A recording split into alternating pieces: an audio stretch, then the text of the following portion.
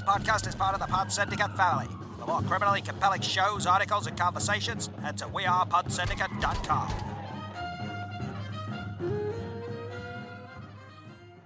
All right, you primitive screwheads, listen up. I'm ready to party!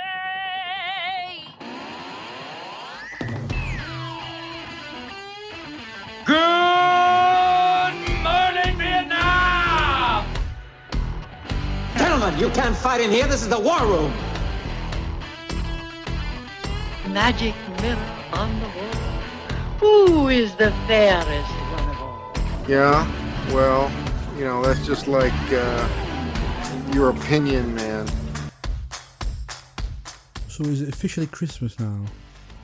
Yes. Well, it is, but somebody won't let me put up the Christmas decorations till next week. It wasn't December yesterday. Yeah, but it's December right now. I opened my first door on the advent calendar. Therefore, it's Christmas. Therefore, where's my tree? And you say that with no shred of Arrested Development of I open my advent calendar as a woman in his 30s who's married. No, I have a Dairy Milk advent calendar. And you, dear sir, have a Malteser advent calendar, which I have to say, my parents bought us, and my mum is still making us stockings. God. For Christmas this year. So And they talk about why are millennials weak. we're weak because my mummy still makes us stockings. Though apparently these ones won't have sweets in. Right. Because we're too grown up for sweets. But we're not grown up for stockings full of little presents like pens and notebooks and tweezers and random Bonkers. But Hey, no. Take it while you can. As soon as we pop out a kid, we ain't getting anything. So if this is the first time you are listening to us, this is His Film Her Movie. Yes. And what are we? We are a podcast who takes a situation and we put films to it. We each pick a film. Yeah. And this week has caused a little bit of controversy. It has. Because this week the film was like winter warmer. Basically films that make you feel good. Well, Not Christmas films. it's the caveat of make you feel good, which I think was a bit confusing. Yes. Because there was no caveat. Well, no, because we were talking winter warmer films.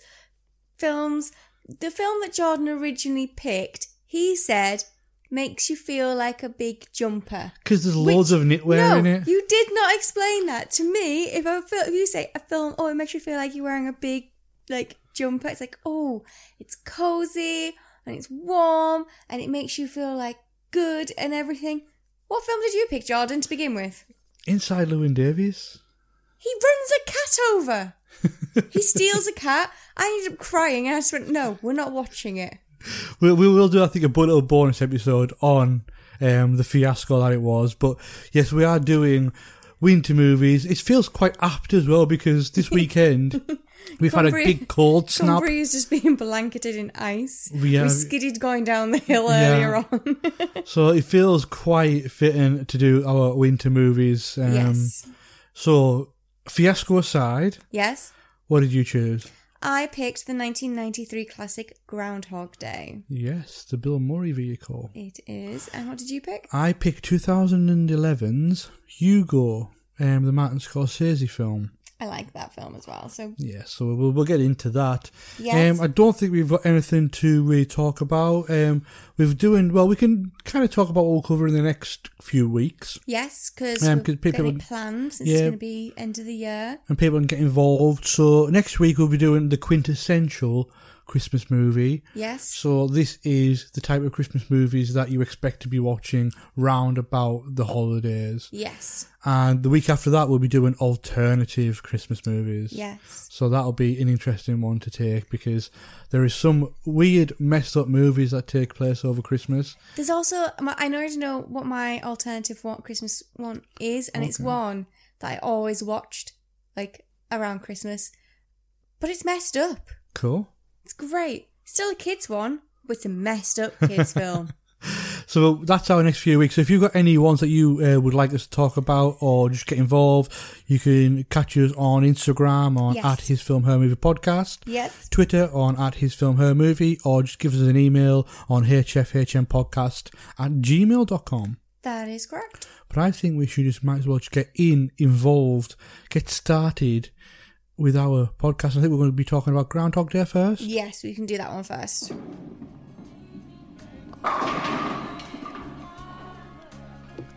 I was in the Virgin Islands once. I met a girl. We ate lobster, drank pina coladas. At sunset, we made love like sea otters. That was a pretty good day. Why couldn't I get that day over and over? You know, some guys would look at this glass and they would say, that glass is half empty.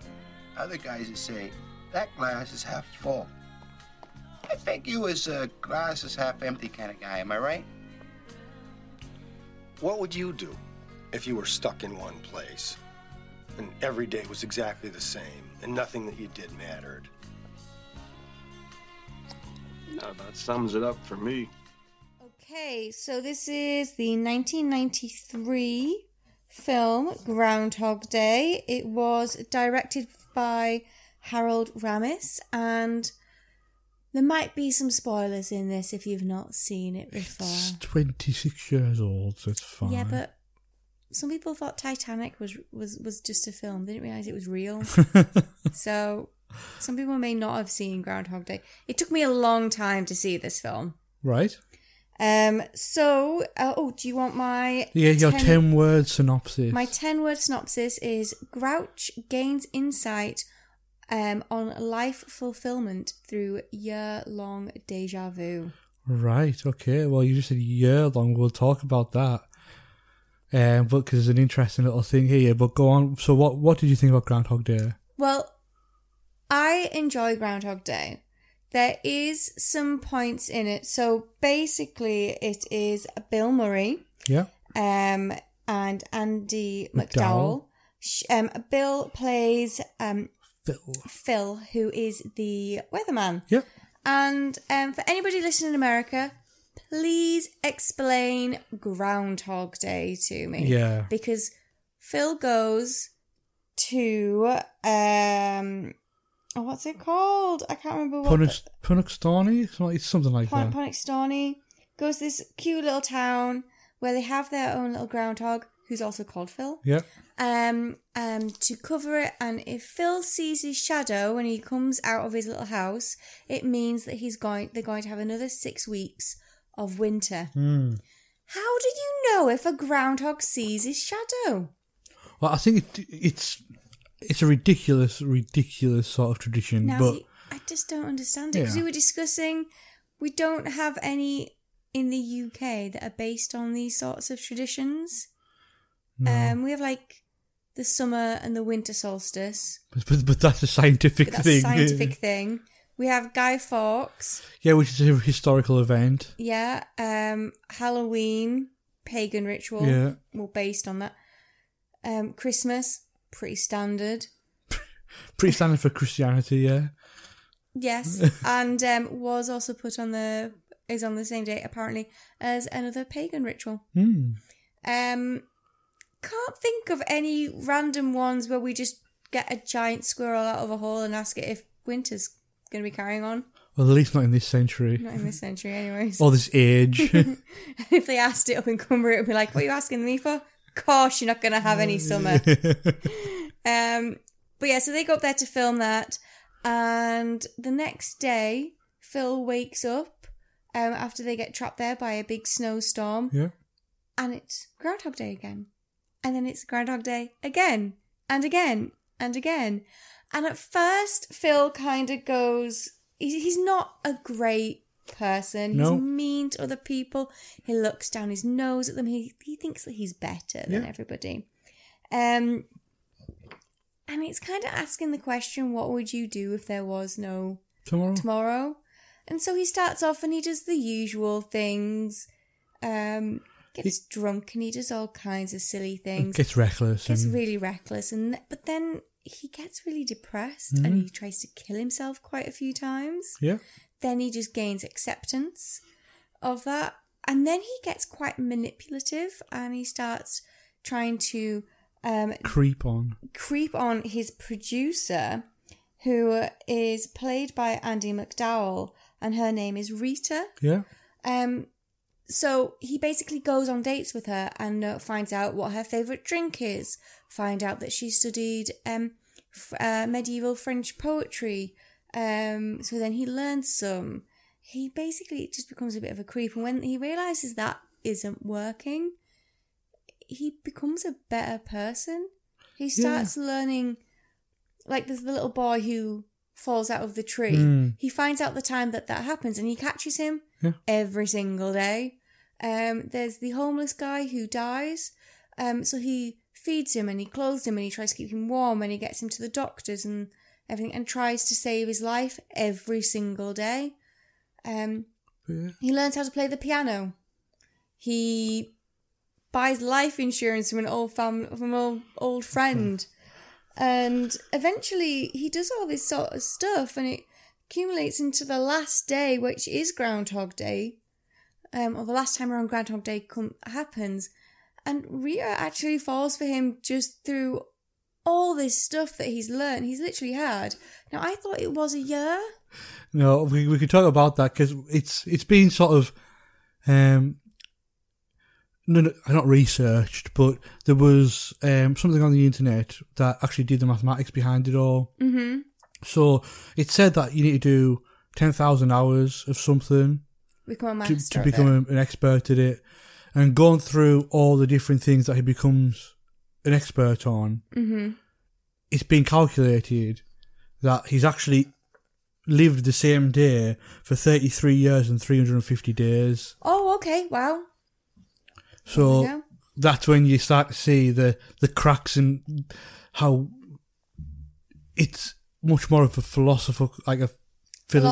Yeah, of what life is and of how people can change and everything like that. So yeah, it's like 34 years.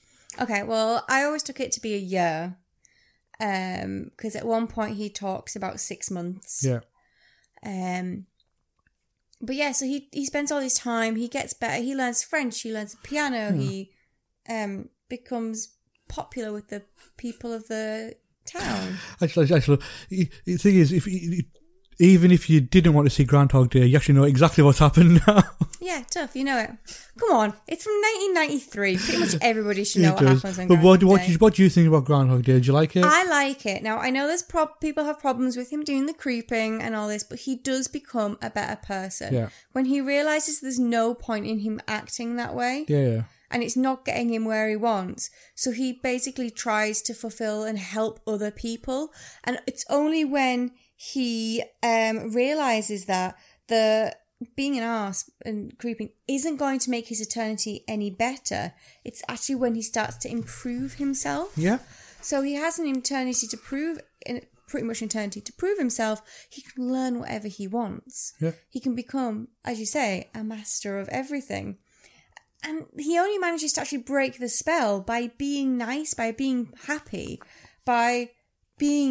he's improved the lives of everyone around him.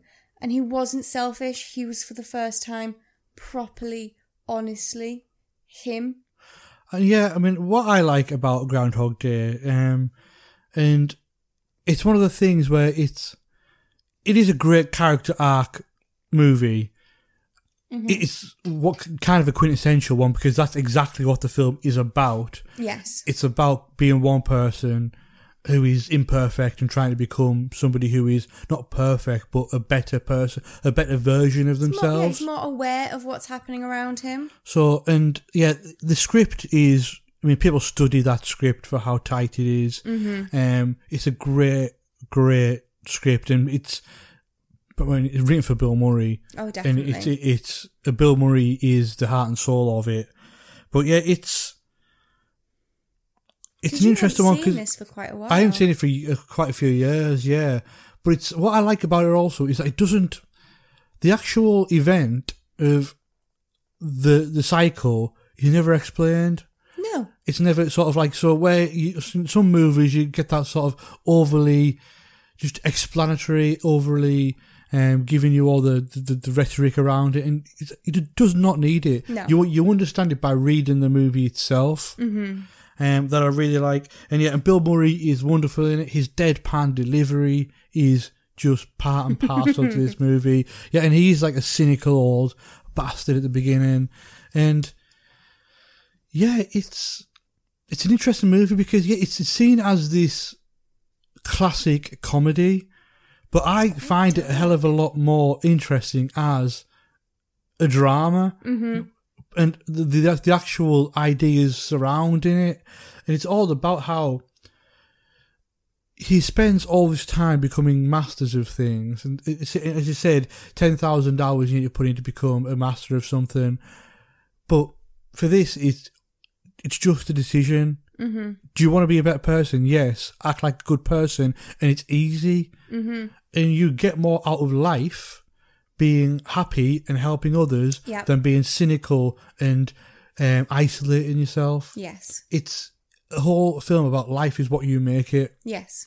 And it really does hammer that point home, but in a very, very good way. And don't be wrong, it is still funny. It's still a comedy. Oh yeah, it's still got really funny bits. But it's never really ha-ha funny. It's very... you giggle at his cynicism and his sarcasm and that dry humour that Bill Murray brings to mostly anything that he does. But yeah, it's a nice movie. It's not, you say, it's not too long. It's a good winter movie because you always got the snow there. Yes. The blizzard coming in, you've always got that sort of that threat. But yeah, I really do enjoy Groundhog Day. Did it make you feel like you were wearing a nice warm cozy jumper at the end when you're like, oh, that's nice? It did. See, that's what a winter film's meant to be. But yeah, it's one of those as well where he is so unlikable at the beginning that it does take a little while for you to shake that. Mm-hmm. Because even though he is getting better, there's still glimpses of him being a bit of a dick. But I think that's it. I don't think you can ever... That's probably just him. Oh, yeah. That is Phil. Yeah. He is a bit of a knobhead. But that's just... I think... But you can't always get rid of that as long as you at least show that you're trying. Yeah, and that's what I like about it, is because it's not like he changed into a different person. He's still the same person. He's just a better version of that person. To be honest, I do have a little bit of an issue with the whole creepiness because it is kind of rapey.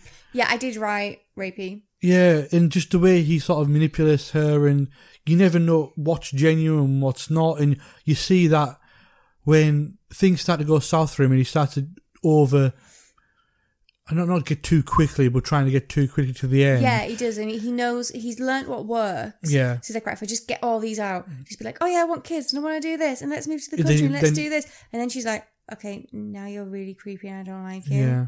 And that's when he gets into the depression. Mm-hmm. And that sequence in itself is...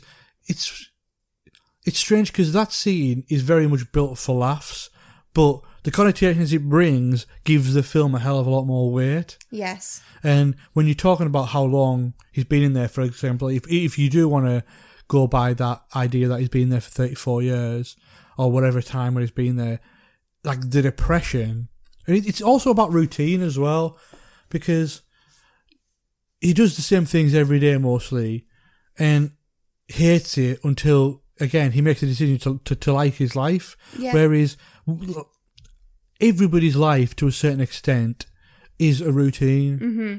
And it's you actually agreeing that, not agreeing, but understanding that life is what you make it. You go to work every day. You get up at the same time normally. You'll go to bed at the same time normally. But it's what you do in that X amount of hours to make you happy. Yeah. And I think that's what's good and what he actually represents well in Groundhog Day. I agree. I think it's good. You got anything else you want to add? I have got some fun facts. Fun facts? So, Bill Murray was actually bitten by the groundhog twice during the shooting and had to have anti-rabies injections. Really? Because the bites were so severe. Jesus. which I actually quite liked. But I thought it was quite funny, that one. So what was the other one?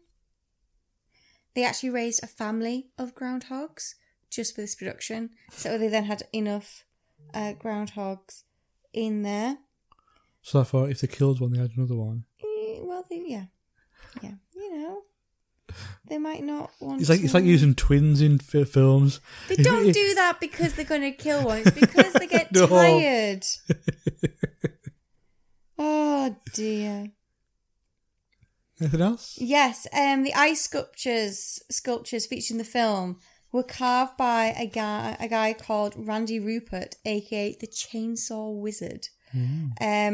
Randy's actually it's Puxatawny. Puxatawny. He's a Puxatawny resident, has a shop there, and every Groundhog Day he's in the park selling his wooden sculptures. They should have got him to make one of Boris Johnson and put it on Channel 4. That would have been so good. Instead of the ice sculpture. Yeah. But no, have you got anything else to add on Groundhog Day or? No, I think parts of it haven't aged well. Some of the jokes haven't aged well. But I still think it's a good film to sit down and watch, even if you're just going to watch it in the philosophical sense rather than the comedic sense. Yeah, absolutely. And it's one of those as well, because it's been analysed and written about and spoken about so much that it's really hard to think about anything new, because it's one of modern cinema's most loved movies. It is. But no, we'll move on. Onto Hugo. Onto Hugo. We will have a quick break. You'll hear some promos for other Pod Syndicate shows. Yes. And we will be back with Hugo. CS3P Combat. Player 1, choose your character. Tired of film and television podcasts where the hosts exist in a blissful state of agreement? Stronger. Player 2, choose your character. Well, you're in luck. Punter. Round 1, fight! Allow me to introduce you to the Chinstroker vs. Punter podcast, featuring two film and television fans from Birmingham, England, who enjoy their media in very different ways. But anyway, that brings us to the end of the plot of Blue Velvet. The plot. I mean, the main characters are two of the dullest main characters I have ever encountered in any film. So join us as we catch up on what we've been watching from our own very different perspectives. Double KO. Round 2, fight! You can find us at csvsp.libsyn.com, also on Spotify, iTunes, Stitcher, all the places that podcasts can be found. Just really It's not visually striking. No. Just getting confirmation. It's just in that's the third time though. I mean, is this on? You like the 1980s, don't you? Of course you do. We all do. But have you ever wondered why that decade was the way it was? Have you ever wished there was somewhere you could go to get past the usual day-glow sentimentality? To try and understand 1980s pop culture in a more social, political and historical context? Because if so, it sounds to me like you're ready to go beyond the aesthetics, beyond the nostalgia. Welcome to Beyond the Neon. Beyond the Neon is the podcast that dares to pull over the Testarossa, eject the Wham cassette and take off the Wayfarers. If you're looking for retro reviews of Back to the Future, The Goonies or John Hughes movies, you will not find that here. If you're looking for top 10 lists of A-Team episodes, Nintendo games or Stranger Things references, you will not find that here. If you're looking for long boring introductions, Squarespace ads or Patreon begging, you will not find that here. Because Beyond the Neon, we do things a little differently. In each documentary-style episode, I look at one area of 1980s popular culture and break it right down. And each episode features academic insight, guest contributions and interviews, as well as clips plumbed from the depths of the 1980s cultural void. Well, YouTube, mainly YouTube, to help illustrate the wonderful, perplexing, terrifying, joyous and utterly thrilling world of 1980s pop culture. Beyond the Neon might not be as regular as other 1980s podcasts, but that's because Beyond the Neon isn't like other 1980s podcasts. Subscribe to the show today and check out all past episodes by visiting beyondtheneon.co.uk.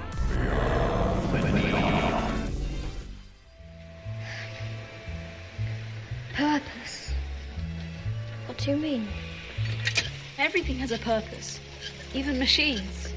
Clocks tell the time and trains take you places. They do what they're meant to do. Like Monsieur Le Beast. Maybe that's why broken machines make me so sad. They can't do what they're meant to do. Maybe it's the same with people. If you lose your purpose, it's like you're broken. So yeah, Hugo, directed by Martin Scorsese from 2011. It doesn't feel like it's been 8 years since that movie came out, but no, not at all. That is a alarming fact. But yeah, it tells the story of Hugo, who is a young clock time checker. Clock time checker. Yeah, I don't know. He's like he's a clock technician. Clock technician. So clock time checker.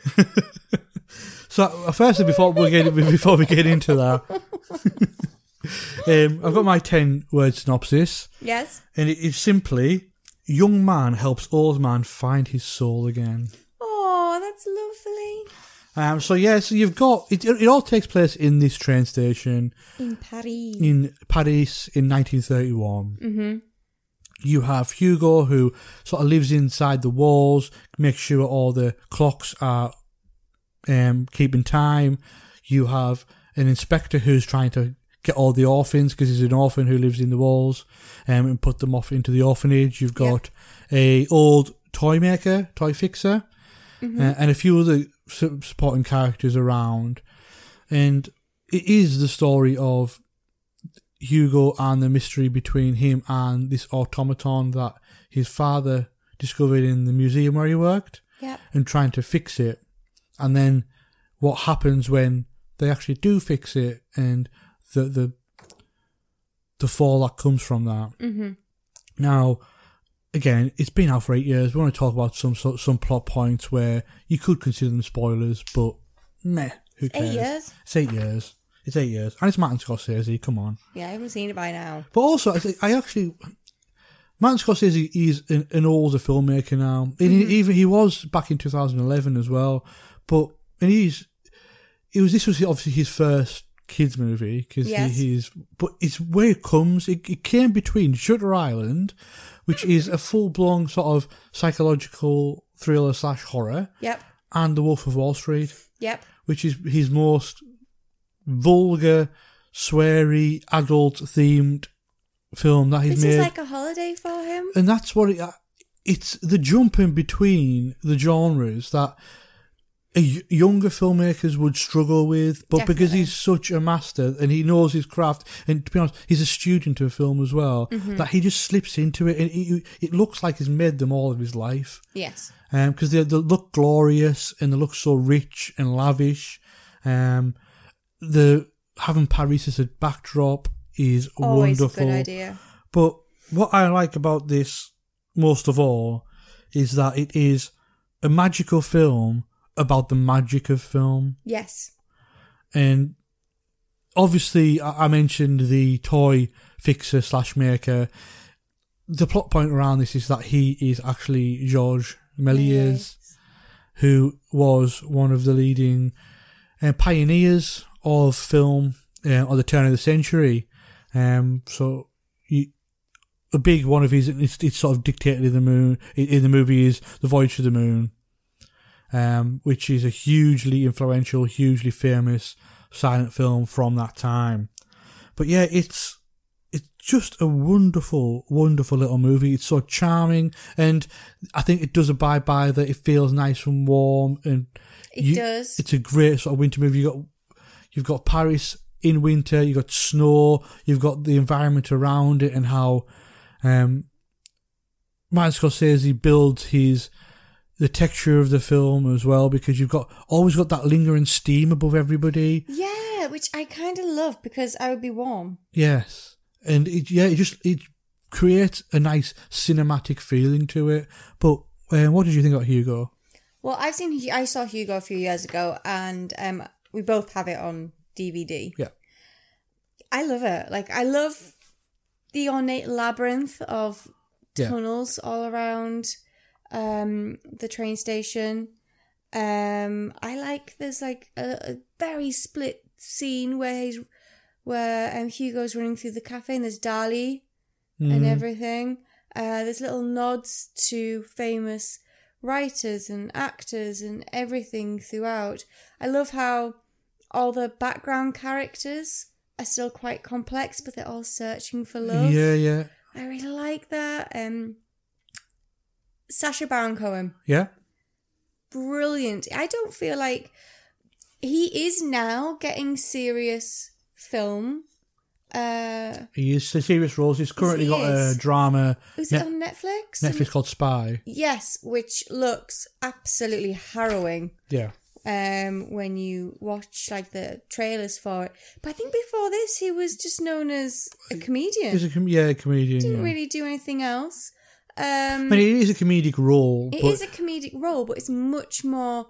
It's serious. Yeah, I mean, Sacha Baron Cohen's stick was he was a very good improviser. Yes. Could stick to character. So he obviously did Borat and he did Ali G and he did Bruno. So therefore, it was much more a documentary style of being so good to stay in character, but not actually give a performance. No, he's giving a performance really with Borat and things like that. Yes, but then he's still interacting with people around him who aren't giving a performance, and just how he can bounce off them and the vibe and take what they've said or done. But as the inspector in this, it's kind of a little bit more harrowing. You see when he does eventually catch Bruno about how Hugo. What did I say? Bruno. Did I say Bruno? When he catches Hugo, about how he goes, you'll go to the orphanage and you'll learn how to take orders and routine and this, and you don't need family. And I went, and I'm fine. You can just do this. And he's like, you're obviously not fine, sweetie. You have obviously got some really bad memories. And then he talks about how he was injured in the Great War. Yeah. And he's so ashamed of his injury, and it seems to be like a survivor's guilt. It's like, why did I come home and all these other men didn't? And that's what I like about the movie is the fact that at the centre of it you've got this automaton. Yes. This automaton that's broken, and Hugo is there trying to fix it. Now, it does.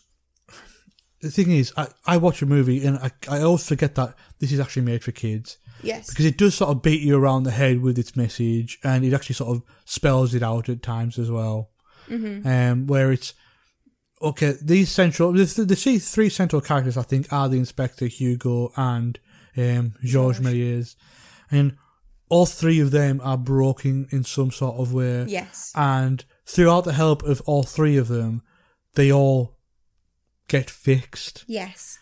And that is a lovely analogy running through the movie and a lovely metaphor. And I say it does beat you over the head with it, but again, it's for children. It is for children, but I think it's very good for adults to be able to. No, absolutely. Adults can. It's magical to watch. Oh yeah. And the fact that it's about, like, Georges Méliès was a real man. You can then go and you can find out about him and see his artwork and everything, and like things about when they discuss his studio. Yeah. That's how it looked in the pictures, and it looked amazing. I mean, yeah, it's such a.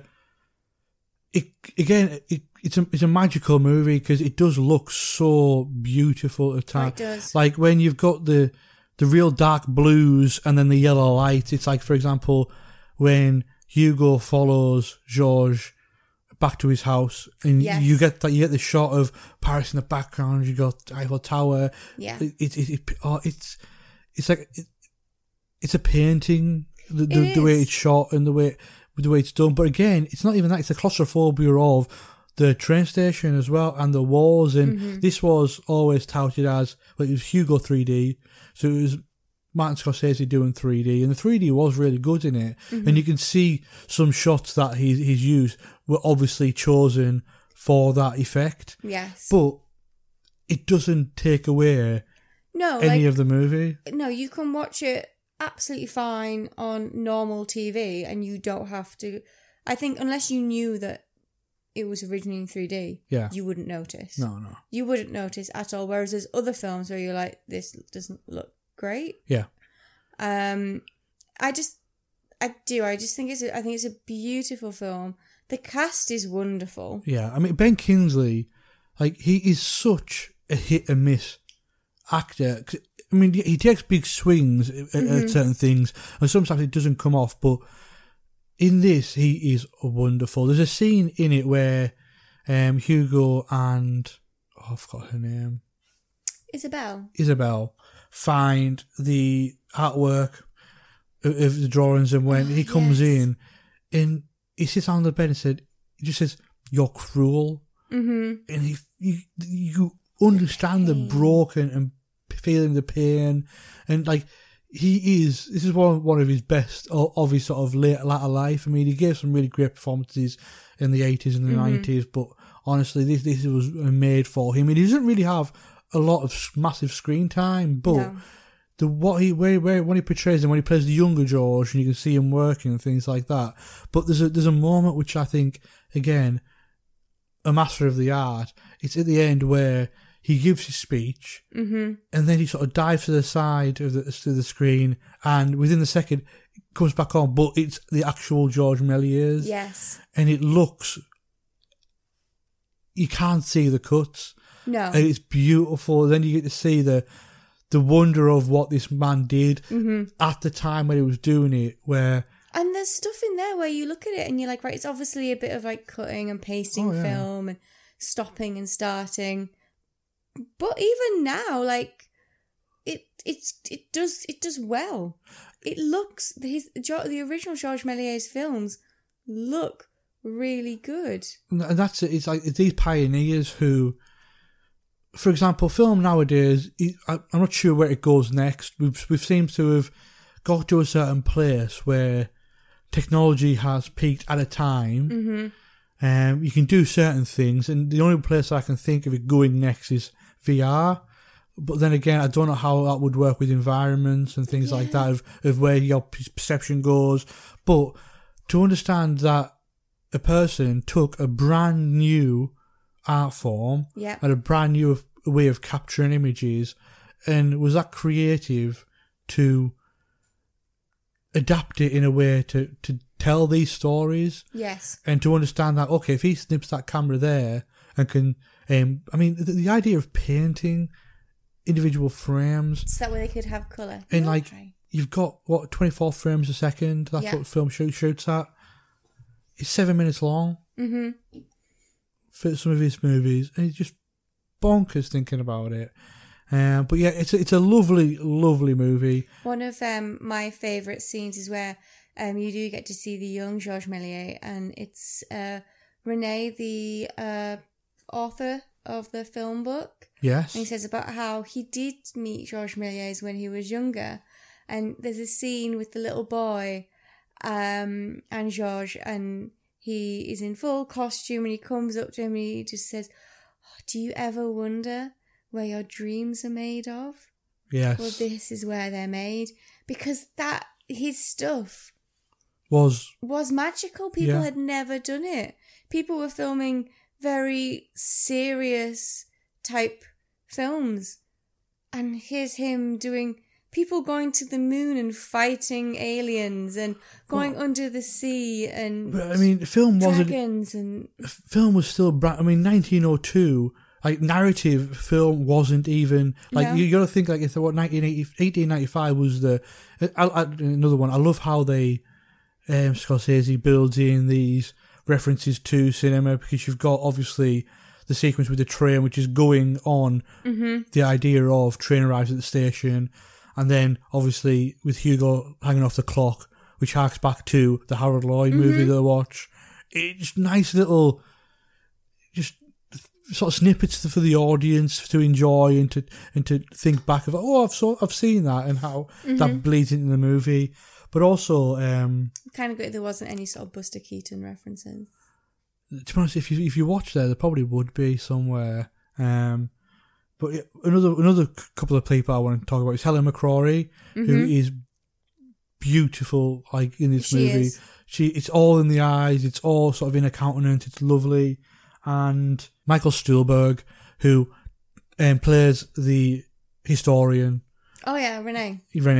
and like he turns up in movies. I mean, he's been in a few lead movies, but he's always great. Have we seen him where he's played like a bad guy in something recently? Maybe. I really feel like he's been in something that I've seen recently and he's not played a nice person. I am not entirely sure. He's sort of one of those people who he could come out and do the lead role and knock it out of the park, but doesn't mind going back to be a supporting player. No. But he's always good. But other than that, yeah, I mean, Scorsese is kind of in his element here. He's playing around with it. And it's just him. He decides to make a kids movie. And what does he make a film about? It's about film restoration and preservation, which is one of his biggest sort of hobbies. And Clockwork Automatons, which for any child who'd look at it and be like, I want this, hope your parents are rich. Yes. Because anything that's like Clockwork or anything like that, incredibly expensive. Oh yeah, like the animatronics and things like that. Oh, beautiful. And it's like, and he brings that idea of the automatron through into the style of the movie as well, because you see a lot of the clockworks and the inner engineering of it all, and the film kind of feels alive because of that. 'Cause there's so many different moving parts. Yes, and there's going always on. something happening. Yeah, it's wonderful to watch, and yeah, it is. I actually forgot how good it was. It might have been 5 or 6 years since I've seen that, but it's. I would love him to go back and do something a bit more family friendly as well. Yeah. It would be nice to see. But have you got anything else to add, or? No, it's just it's a film that I've seen before, but I think it's just a beautiful family film. Yes. And it's one that when we eventually start having kids, I could see us playing again and again, because each time you see it, it's just more beautiful. It's so visually stunning that I think it could hold a kid's attention. I know some of the storytelling is quite dense and what it's telling you, but I think it looks amazing. Yeah. And it has a dog in it. It does have a dog. All kids love a dog.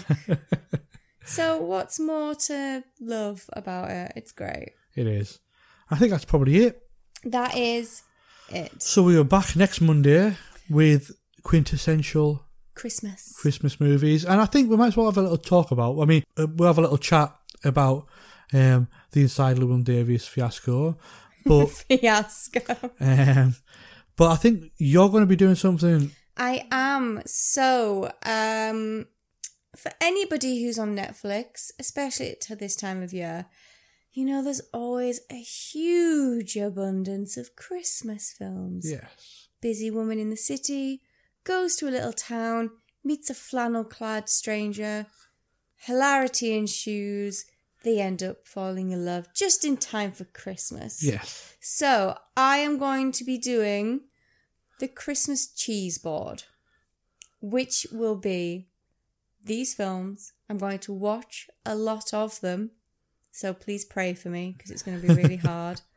And then I will be giving them a cheese board rating of from mild to extra stinky. So that way you know which one of these to avoid this holiday and which one of them actually give you that nice warm Christmas feeling. We'll have to talk about which ones, which end of the sort of the spectrum it is, because I like extra stinky while you like mild.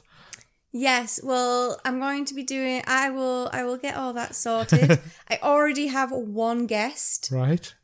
Sorted out, so we'll be doing that. But I need to catch up on some films before we do that. Yeah, and then we'll be having at least one guest. It's just one of the things is after watching these movies, because most of them are of Netflix, and I think part of the what you're trying to get is like these are sort of like the straight to DVD These style. are straight to DVD. Or straight to Netflix. These are the £1 Tesco bargain bin DVDs that come out year after year, but they're played everywhere, and you always end up watching some. Yeah.